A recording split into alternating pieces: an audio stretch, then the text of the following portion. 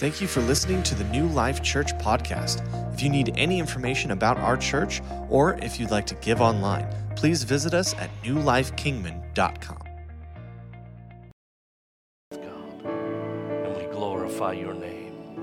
In Jesus' name, amen and amen. You can be seated this morning. Praise God. Let's give the worship team a great big hand. They did a great job today. Amen. Hallelujah. Isn't God good this morning? Before we get into our message this morning, I want to take a moment, if you will join with me. And there are several people right now that are out sick, dealing with all kinds of different ailments and different things. And here's the thing. I believe we have a God who's a healer. Can you say amen? And he heals in many different ways, and I believe that he wants us to stand upon that. I believe that he wants us to believe that. And so to this morning, what I want to do is I just want to take a moment, and I just want to pray together, join our faith together, and pray for those that are struggling with some sort of sickness or some sort of ailment, and just believe God to do great miracles. Would you do that with me? So let's just pray. Father, right now, in Jesus' name, we come boldly before your throne, and Father, we come to you because, Lord, there are several, God, within our congregation and, Lord, within our families and our community that are dealing with all kinds of sickness, Lord. They're dealing with COVID. They're dealing with the flu. They're dealing with strep throat. They're dealing with a common cold, Lord. But we know it's a spirit of infirmity. So, Father, we right now declare in the name of Jesus that spirit of infirmity's got to go. We bind you, infirmity, and we command you to loose your hold and to leave. We send the word of God to them right now, Lord. Your word says you sent the word and you healed them and delivered them from all their destruction. And so, Father, right now we do exactly as your word says, and we send the word and we say they are delivered, they are healed in Jesus' name. And Father, we stand upon that promise and we glorify you in it in Jesus' name. Amen and amen. Praise God. And so if you're in here today and you're feeling a little under the weather, you take that on yourself and say, I am healed in Jesus' name. Amen. Well, if you have your Bibles, turn with me over to the book of Matthew chapter 12. We're going to be looking at a couple verses of Scripture. And so this morning what we're going to do is we're going to finish up this series that we began on spiritual warfare. And we have just one last thought. Now, remember when I began this series, I told you that we were going to look at spiritual warfare. And the first kind of working title of that was Spiritual Warfare, It's Not What You Think. And the reason I said that is because we were kind of coming at it from a little bit of a different angle. And I want you to just consider, just for a couple minutes, what we've learned so far, because I really believe that if we'll catch these things and understand these and put them in our life, it's going to make life a lot easier for us. Can you say amen to that? Now, whether you know it or not, we really are at war. Okay, I'm not talking about a physical war. I'm not talking about war with people or war with a country or some political system or ideal or whatever. I'm talking about a spiritual war. And there is a conflict that is being waged right now that's affecting everyone in this room this morning. It's in full swing right now. And the problem is that for many, we are just unprepared for battle. That's the thing that I think that's so disturbing for Christianity, is how many people really are unprepared for the spiritual warfare that is not only affecting them, but they are actually to be victorious in. The Bible tells us that we are more than conquerors in Christ Jesus, doesn't it? The Bible tells us that Jesus gained the victory. In fact, he overthrew the devil. He made an open display of him, drug him out into public, showed everyone that he's defeated. He took back power and authority, and then he gave that power and authority to you and I. And the church is to walk in victory. Can you say amen? You and I are to walk in victory over the little nuances and the habits and the struggles of life. We're not just to survive them. We are to thrive through them with victory. Can you say amen? And I think much of the time the problem is that we completely underestimate the seriousness of what we are going through. Here, just listen to me for a moment. And what ends up happening is we come up with all kinds of accommodating theologies to explain away the troubles that we are living with. And much of the time we end up blaming other people or other situations for our problems rather than engaging the enemy. The end result is we become engaged in something other than what is really happening. Listen to what I'm saying. I'm just thinking this through. I'm thinking about my own life. I'm thinking about the struggles I go through. I'm thinking also about the counseling that I do, talking with people, and how we come together and we struggle with things, and we wonder, where is this coming from? When we end up in various trials and tribulations, we're surprised. But the Bible says, don't think it a strange thing. This is common. This happens to everyone. In other words, there's even a purpose for it, because in some grand way, God takes those things and he's working something out in us. He is doing some things in us. Now, he is not the author of those trials. He is not the one producing those things. He just understands that's a reality of life, and we are to walk in victory in it. But what happens is, because of our unpreparedness, we end up fighting the wrong things. We end up, have you ever done that in life? Have you ever been, it probably happens to me a lot with my computer. Ever fought with your computer? Fighting with your computer is a drag, especially now that computers are, they're designing them to be smarter than you. They're trying to make computers intuitive. I don't like computers that are intuitive. I don't want, when I'm working on Microsoft Word, I don't want Microsoft Word thinking through the format for me. I want to think through my own format. And then the programmers, these guys that build these programs, they hide stuff. Have you ever noticed that? I mean, you want to change just how do you capitalize a letter? And you got to go through about 8 different lists and 4 different menus, and you finally get to this thing called capitalize, and it's under something called backspace. And it's like, why would you put that there? Now, I know I'm venting right now, but this is my point. What happens is we get fighting things, and we get pushing on things that's not our battle. It's not even ours to fight. And we begin struggling and pushing back, and we begin blaming, and we begin coming up with excuses, and we come up with accommodating theologies, and we even come up with belief systems that help us to carry out or help us to shoulder the struggle that we are in. And the end result is we walk in defeat, not in victory, embroiled in a battle with people or things or circumstances or situations that have nothing to do with what's really going on. When we should be standing against the one we know is against our soul. Are you hearing me? See, when we finally turn our attention to the right enemy, oftentimes it's with significant hindrance. Listen to what I'm saying. A lot of times through the process, we will gain understanding, and all of a sudden, we come to the conclusion, oh, wait a second, I ought not to be fighting this, but I need to engage in spiritual battle. But when we get into that spiritual battle, oftentimes we are burdened down, hindered by the stuff we went through over here. And this is what I'm talking about today. This is what I'm talking about. If we will learn and grow in this, if we will prepare for battle, as it were, we won't have those hindrances. We won't have that struggle. We won't have those things that seem to tie us up. And so when we started this series, we talked about how important it really is to submit ourselves to God. I think one of the reasons, probably one of the larger reasons, why people end up in such struggle is because simply they are not submitted to God in that area of their life.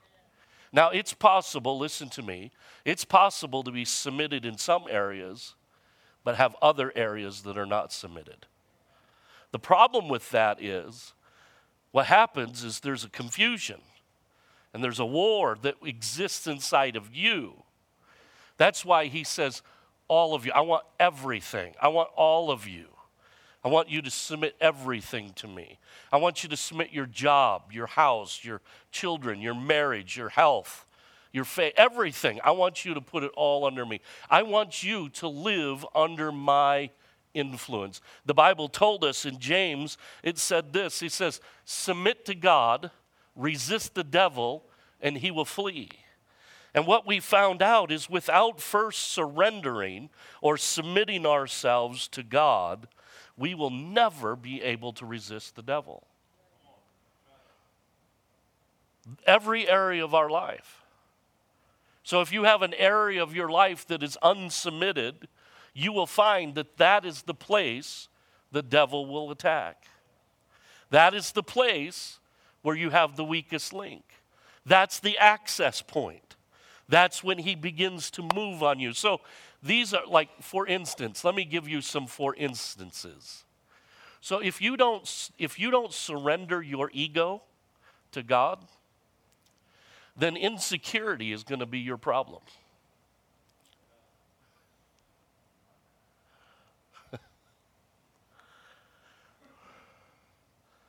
If you don't submit your emotions to God, then you're going to be on an emotional roller coaster, because the devil's going to make sure 1 minute you're mad, the next thing you're sad, the next you're depressed, and you're going to experience every emotion known to man. Why? Because that's the place he can wear you out.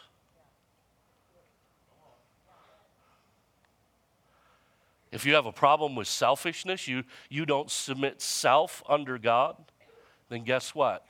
You're going to live an entitled life. And you're going to think the world owes you something. And when you think the world owes you something, even those that promote such doctrine will resist you. Because those that promote such doctrine really don't care about you. They just want to control you.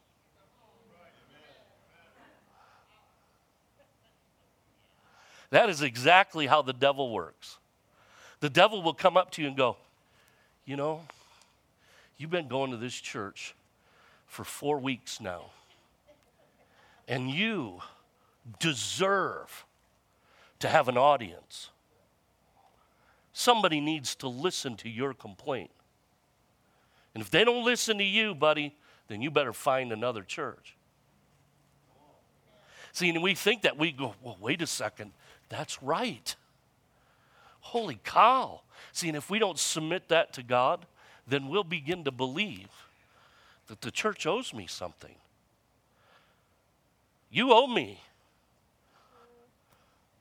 Because what's happening is we're being fed a lie.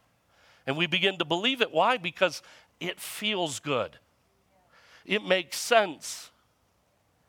And then the moment we don't get it, we're offended. And then there's another spirit called a spirit of offense that grabs a hold of that. See, I told you, you know what? You know the only people that come to church are hypocrites. You're all hypocrites. You're all hypocritical. Most of you are so hypocritical, you are duplistic. Do you know what duplistic is? It means twice deceived. It means you are actually believing your hypocrisy. That's how bad you are.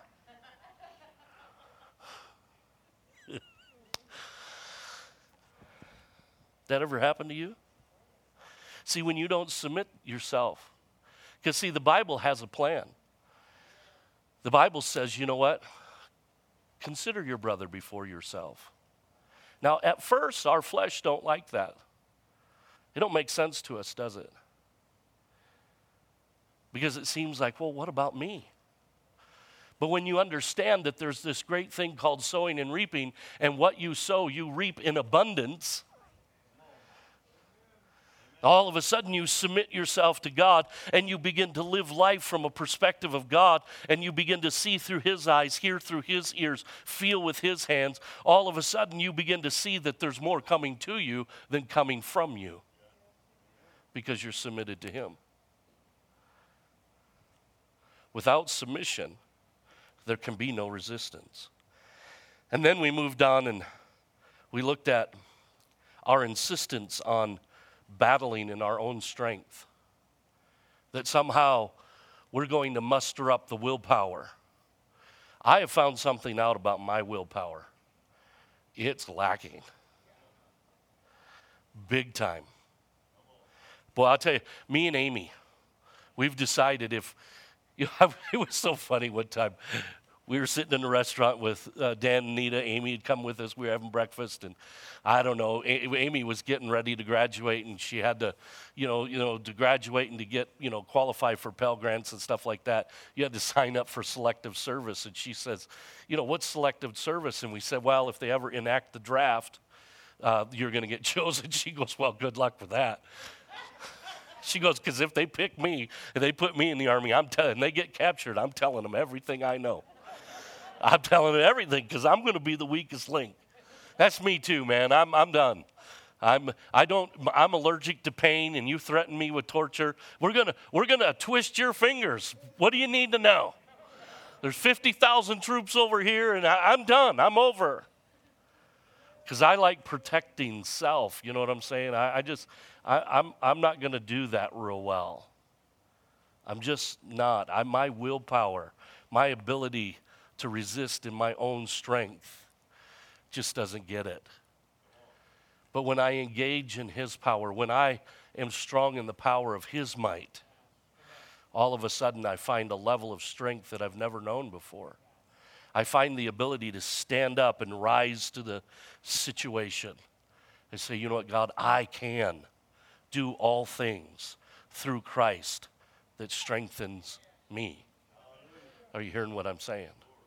So this morning we're going to move on into one more area that I think that we need to understand. And once again, this is kind of a backdoor look at spiritual warfare. And it's found in Matthew chapter 12.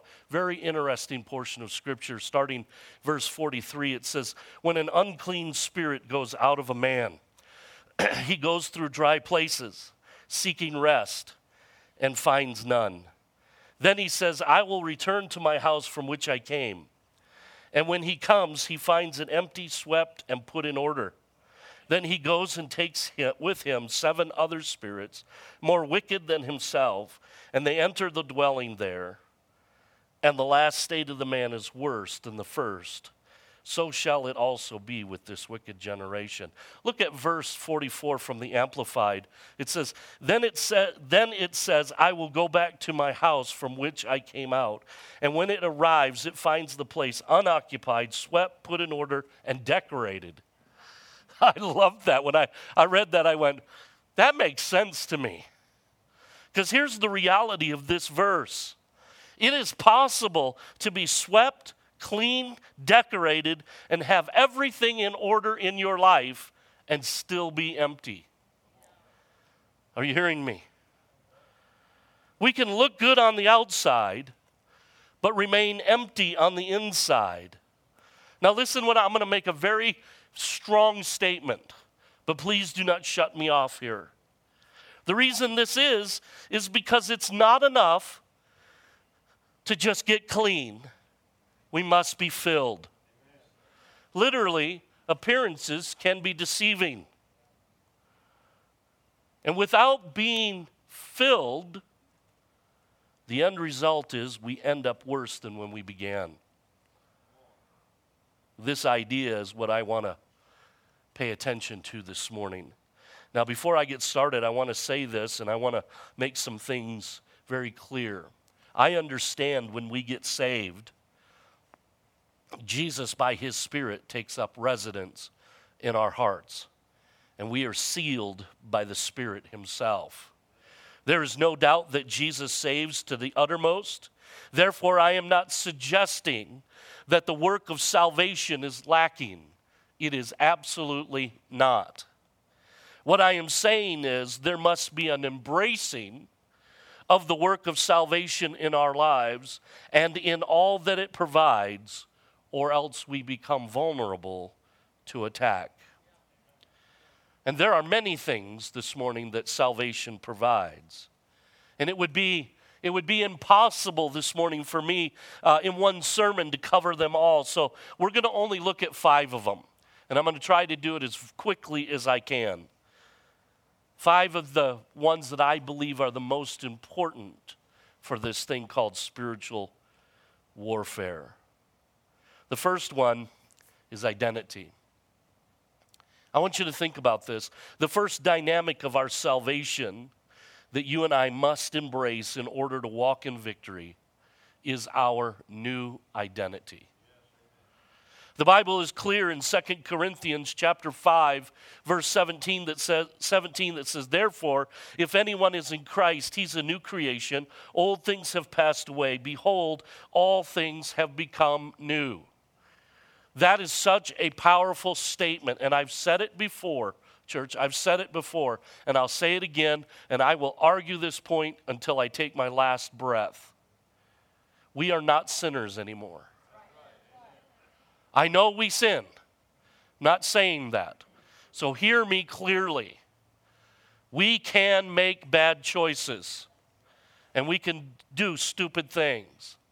But by nature, a Christian is not a sinner. Are you hearing what I'm saying? If anyone is in Christ, he is a new creation. Old things have passed away. Behold, all things have become now new. Now, there's an interesting philosophy or thought in the Word of God. It's called this duality. It's called it is, but yet it's coming. The kingdom of God is here, yet the kingdom is coming. We are saved, yet we are being saved. We are cleansed, but we are being cleansed.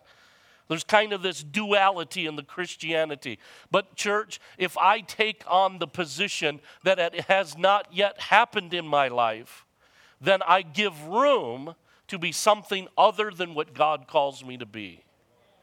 I am a new creation. I'm a new creature with a new identity. The old is gone, the new has come, and I have a new identity. No longer am I known for what I have done or what I have not done, but I am now known for what Jesus has done. It's his accomplishments. It's his victory, his power, his authority, his kingdom, his love that marks my life and defines who I am. You have heard of a blood transfusion.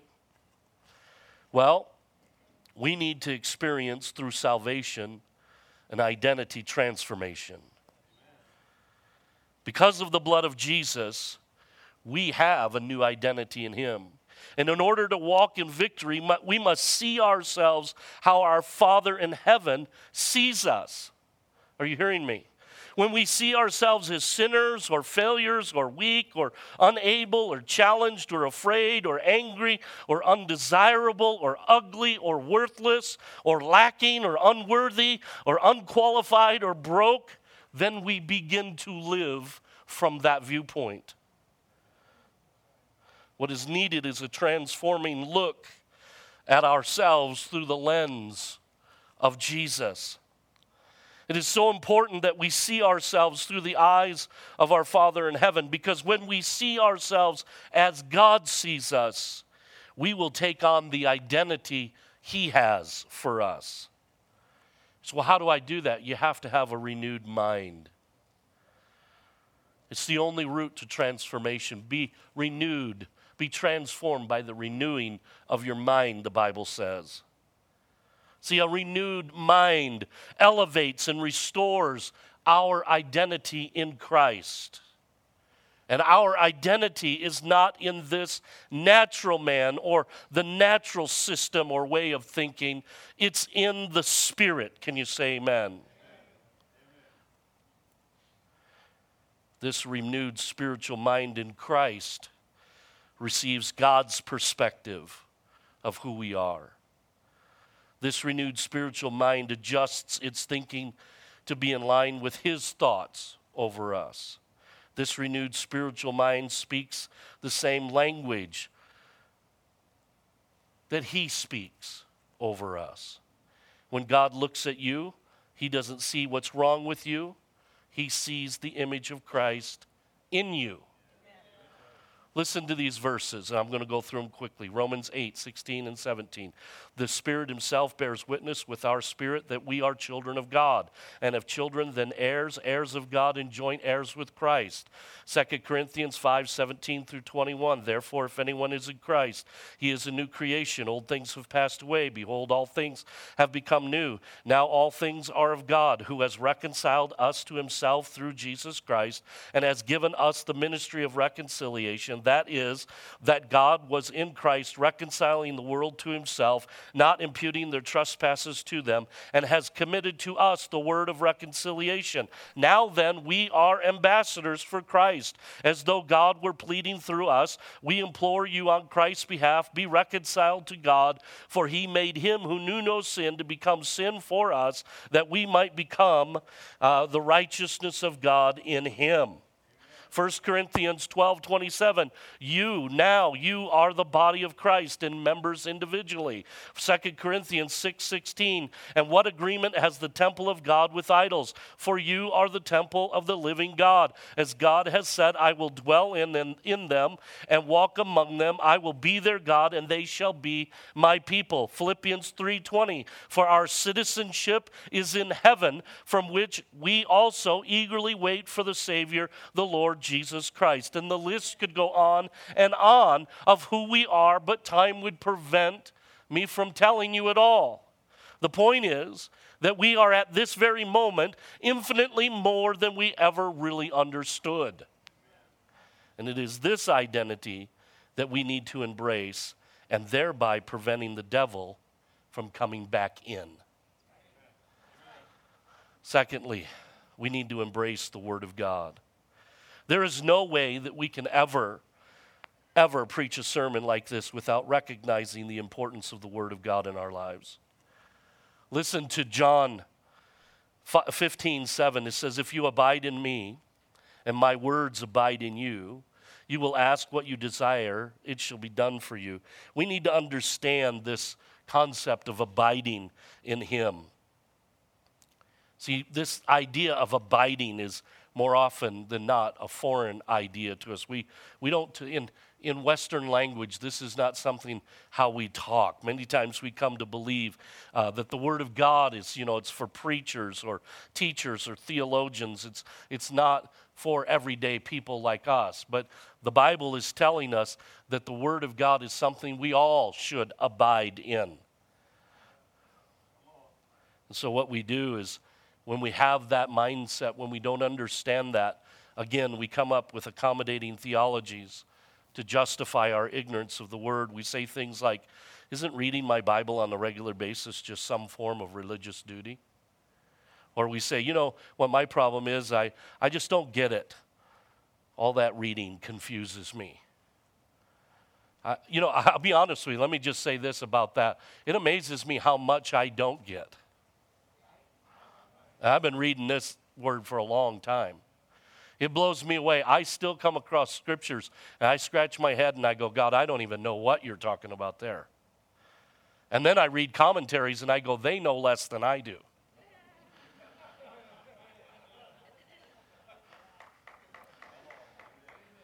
Or we say things like, I go to church and hear the word preached. Isn't that good enough?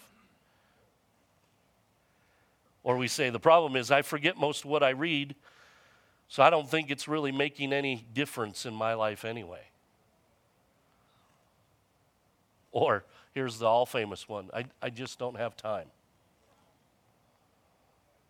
This is the reason the Word of God has become ineffective in so many lives. Literally, for the average Christian, the Word of God has been placed in neutral. And no longer does it accomplish what it was sent to do. Not because it's lost its power, because for the majority of believers, it has become greatly neglected. Problem is no one's reading it anymore. I've been doing an experiment.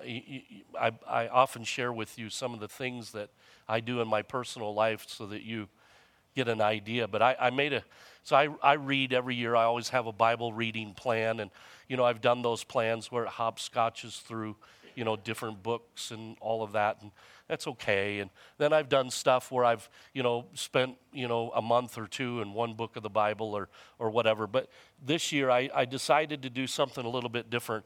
I decided to read as much as I could at one setting. And so what I did is I read every day out of the Old Testament and New Testament.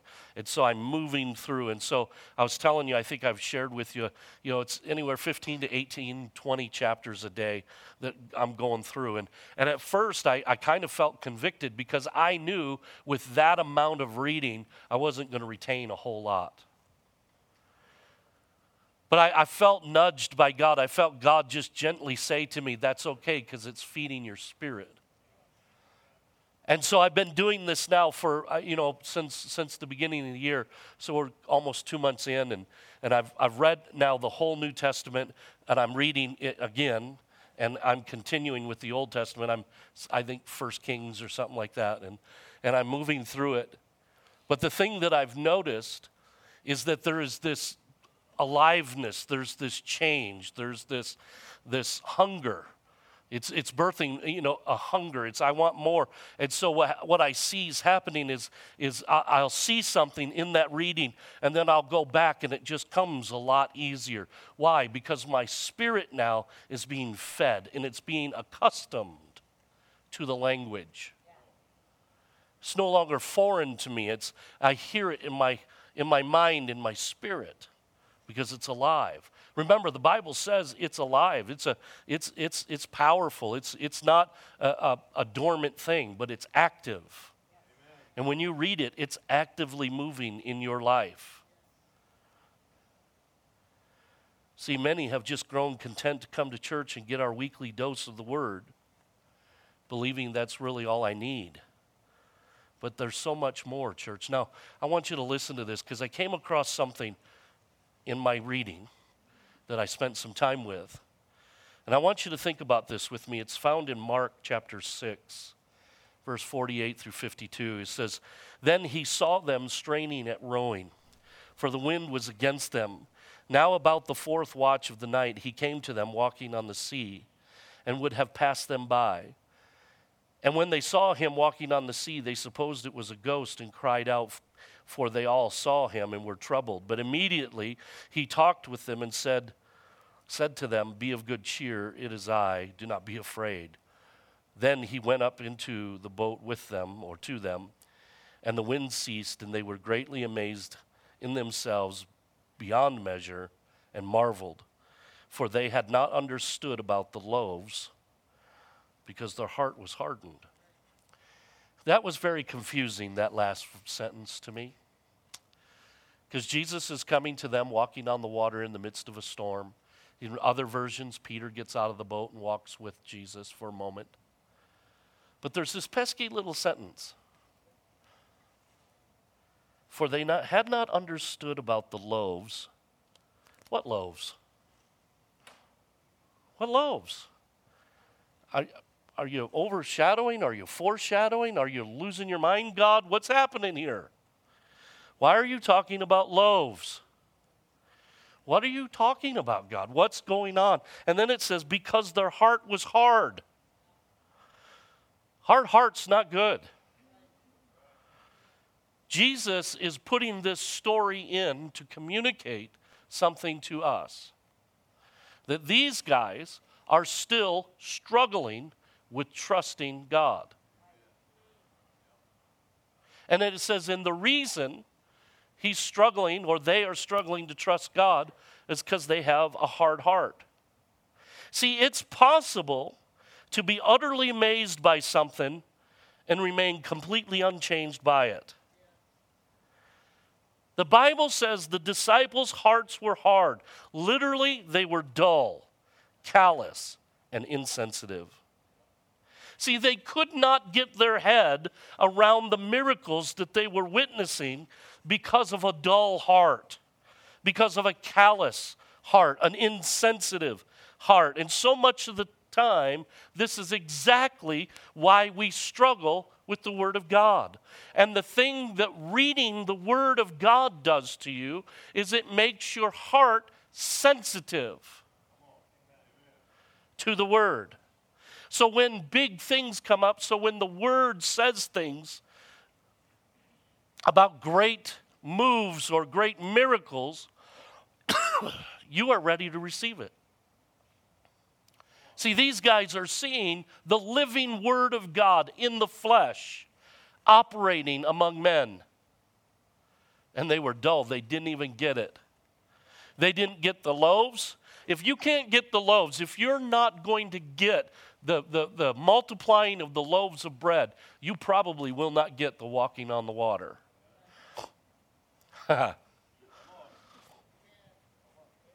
They're dull. Why? Because they're just not opening up to it.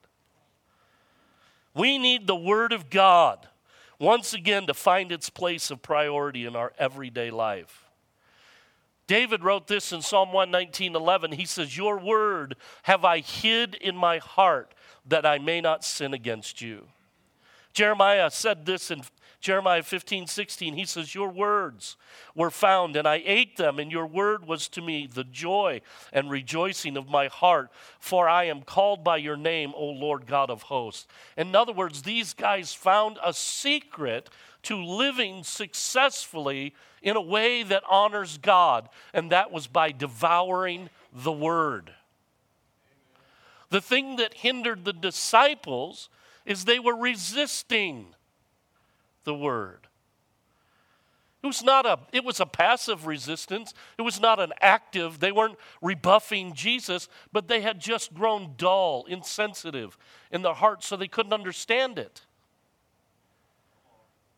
They hadn't embraced it. And I want to challenge you this morning to inspire you to make a new commitment to the Word of God. The third thing that we need to embrace is trust. I thought about talking about faith, but sometimes faith gets a little bit muddled. Trust is a little bit easier to see. So the question I have for you is, what does it mean to trust? Well, Webster defines trust as the basic dependence on someone or something, a belief that something will happen or someone will act in a prescribed way. But there's something more to this word trust than just basic dependence on someone or something. Proverbs 3:5-6 says, "Trust in the Lord with your heart, all your heart. Lean not to your own understanding. In all your way acknowledge him, and he shall direct your path." To trust means to have confidence, to be confident, to be bold, to be secure, to feel safe. The implication is relationship. Throughout Scripture, trust was such an important part of effective relationships with God. Joseph trusted God while he was in Pharaoh's prison. Think about that. He is in prison unjustly. He did not do what he was accused of. 14 years of his life, they believe, 10 to 14 years. In prison, his life on hold. He had a prophetic dream. He was going to be a leader one day. So many times we get these prophetic dreams, we get these prophetic things, we get a word from God or a thought, and then what happens is we are confronted and things go awry and we get sidetracked, and it seems like, well, that must be wrong, as if the thing that sidetracked us had more power than God.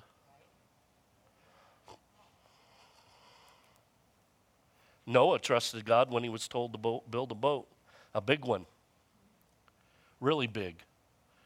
Took him a long time to build it. It's not like they had power tools. And he says, then what's going to happen? I'm going to go get animals? 2 of every kind? How are we going to do that, God?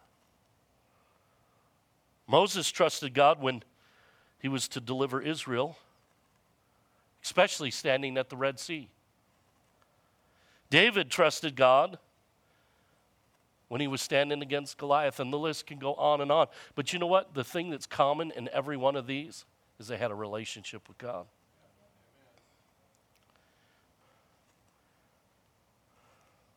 Trust also implies a willingness to let go, to relax, to rest, to submit. Trusting God means that we have to admit that we are not in control of our lives. And when God says in Isaiah 55:8, my thoughts are not your thoughts and my ways are not your ways, he really means it. See, we can have deep encounters where he breaks through in our lives with power and grace and answering our prayers in ways that are time nothing short the miraculous. And in those times, he wins our trust and causes our faith to grow beyond comprehension. But there's also those seasons when chaos rolls in. It rolls in like a rogue wave, leaving us shattered and broken.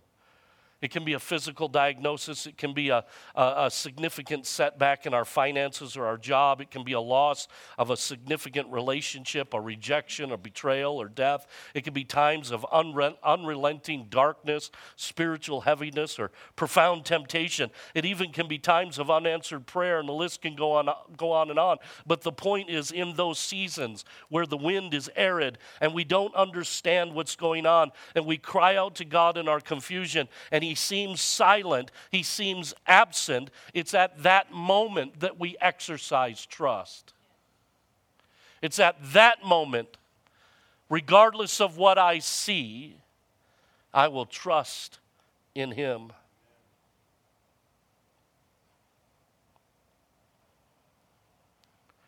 And it's right there in that place that we face our greatest temptation, and that's to lean on our own understanding. And literally what we do is we put our trust in our own ability, leaning on our own strength, closing the door to God's involvement in our lives. Not because God's up in heaven going, well, if you're going to try, I'm getting out of the way. It's because what God says is you can't. And by being in the way, you prevent me. We are simply called to trust the promises more than the perception. Are you hearing what I'm saying? The fourth thing that we're to embrace, all of these things we embrace, these are things we fill our lives with, so when hell comes at us, comes back, it can't refill worse than others. The fourth thing is love. There's one passage of Scripture that says it all. 1 Corinthians 13, 1-3. Though I speak with the tongues of men and angels, but have not love, I become a sounding brass or a clanging cymbal. And though I have the gift of prophecy and understand all mysteries and all knowledge, and though I have all faith so I could remove mountains, but have not love, I am nothing. And though I bestow all my goods to feed the poor, and though I give my body to be burned, but have not love, it profits me nothing. That passage says it all. This is the thing that's so confusing to me about watching Christians. And when I say that, I'm talking about the wider, the more universal body of Christ. And you've seen it, we've all seen it, how Christians can be so vicious, so judgmental, so hardcore, so unloving, which is so not God.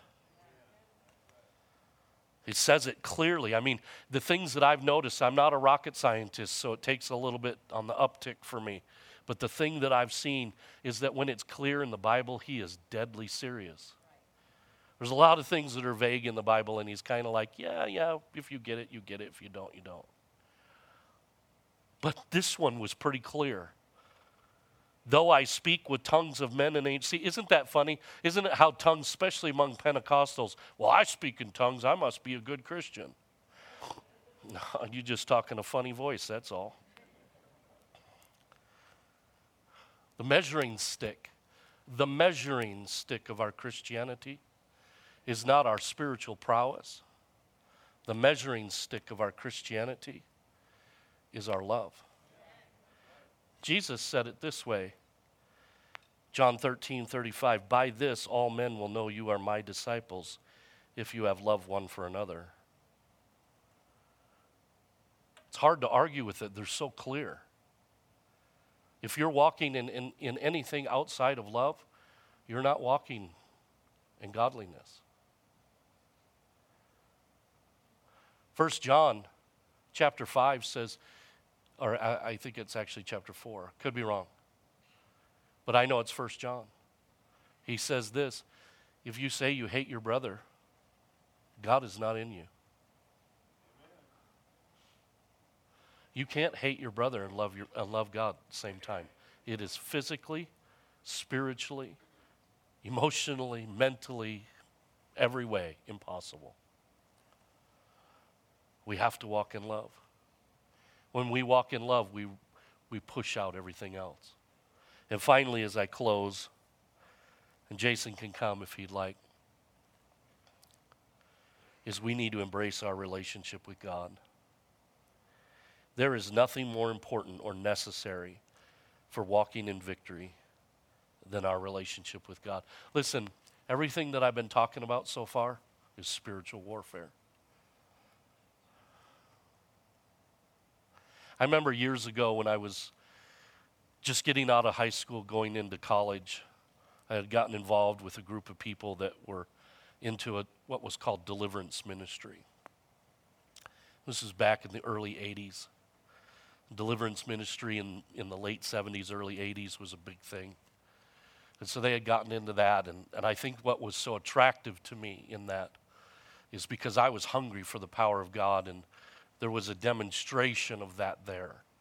And so I had gotten involved in that and really began to embrace a lot of the ideas, not understanding how dangerous they were. Not understanding how, when they're out of context, they actually create more problems than they repair. And as I was going through that, I began to notice how everything in spiritual warfare was about the show. It was about the flash. It was about the, binding and loosening, the big things, the taking authority and the, saying the right name. And, Jesus asked the demon what his name was, and so they created a doctrine about asking demons what their names were. And, it just got goofy because the names got goofier and goofier. And I'm not saying that deliverance ministry isn't real. It is real, but it's got to be done right. And the thing that I begin to notice about Christians is we tend to like to get hyper spiritual. Now I love the manifestations of the Spirit. I love those things. I love it when God shows up and he moves. I love it when people are touched by God, and I love it when they're slain in the Spirit. I love it when they speak in tongues. I love it when they prophesy. I love the manifestations of the Spirit of God. I love all that he does. But church, if we're trying to fight a battle and we make it about the flash, you can make it about the gun, but if you don't know how to use the gun, you're more likely to hurt yourself. And so everything we've been talking about this last 3 weeks, we've been talking about spiritual warfare. Spiritual warfare begins by submitting, by putting ourselves under the influence of God.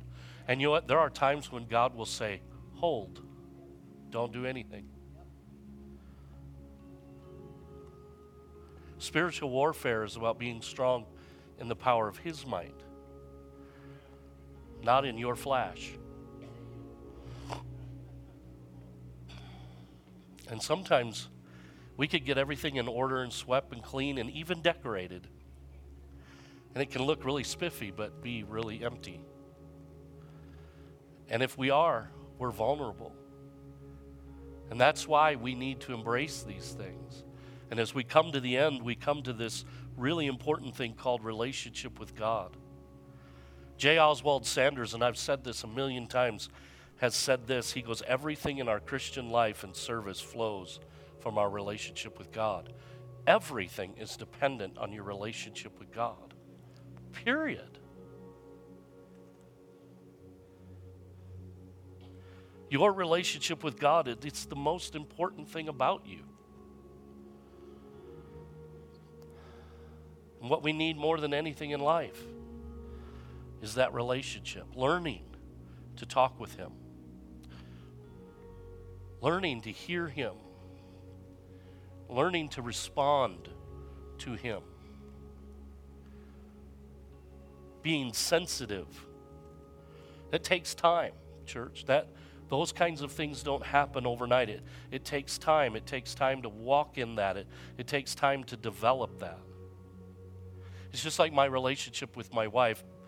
We now have ability that I can look at her from across the room and know what's going on. Maybe not specifically, but I can know if she's troubled.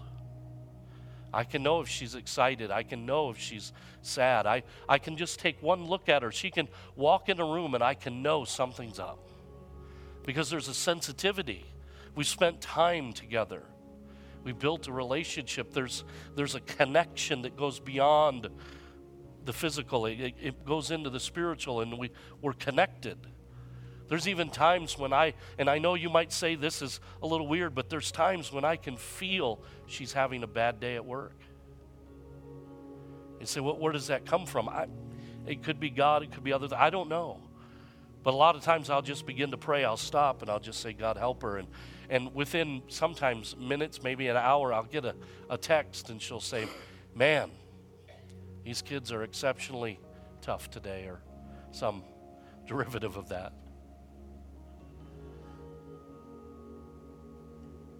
The point is that we have a relationship. We've developed it. See, Jesus didn't come into the world so that we could get information about him. He came into the world so that we could know him. Paul writes it this way, and this is where I'm going to close this morning. He says in Philippians 3:8, he says, yet indeed I also count all things loss for the excellency of the knowledge of Christ, Jesus my Lord, for whom I've suffered the loss of all things and count them as rubbish, that I may gain Christ. He said, there's only one thing I really want, and that's Jesus. That's it.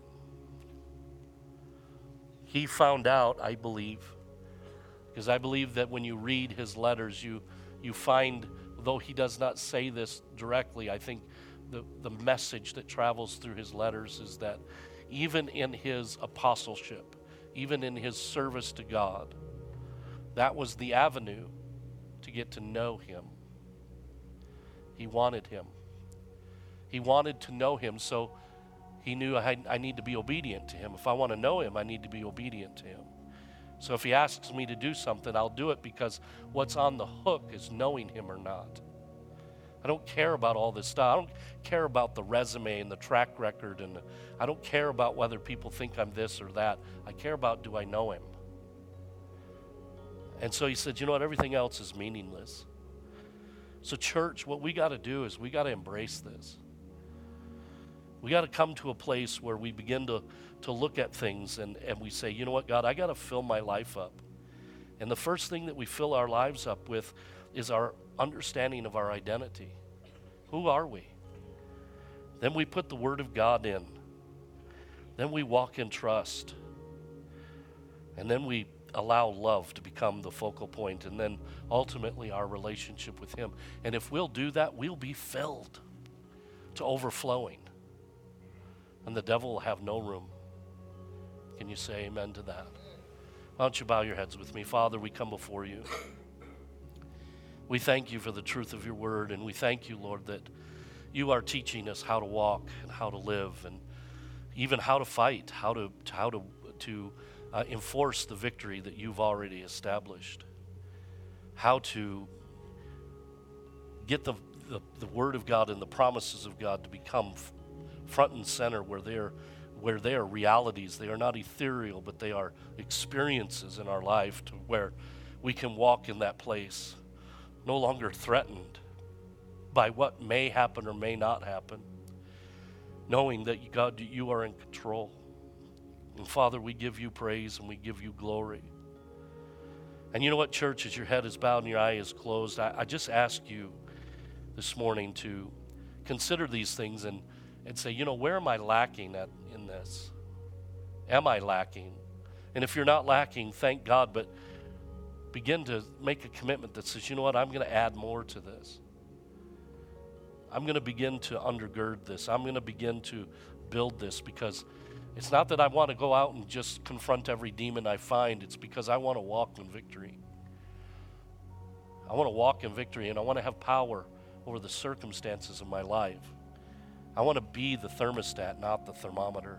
I want to change the conditions, not just simply react to them. So I challenge you, do business with God and let him work that out in your life.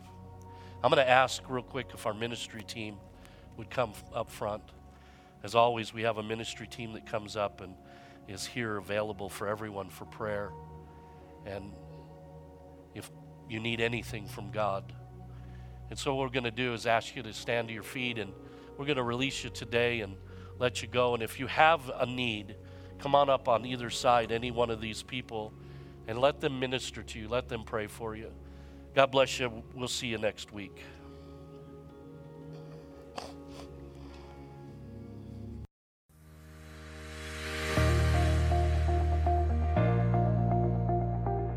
Thank you for listening to the New Life Kingman podcast. We can't wait to see you next week.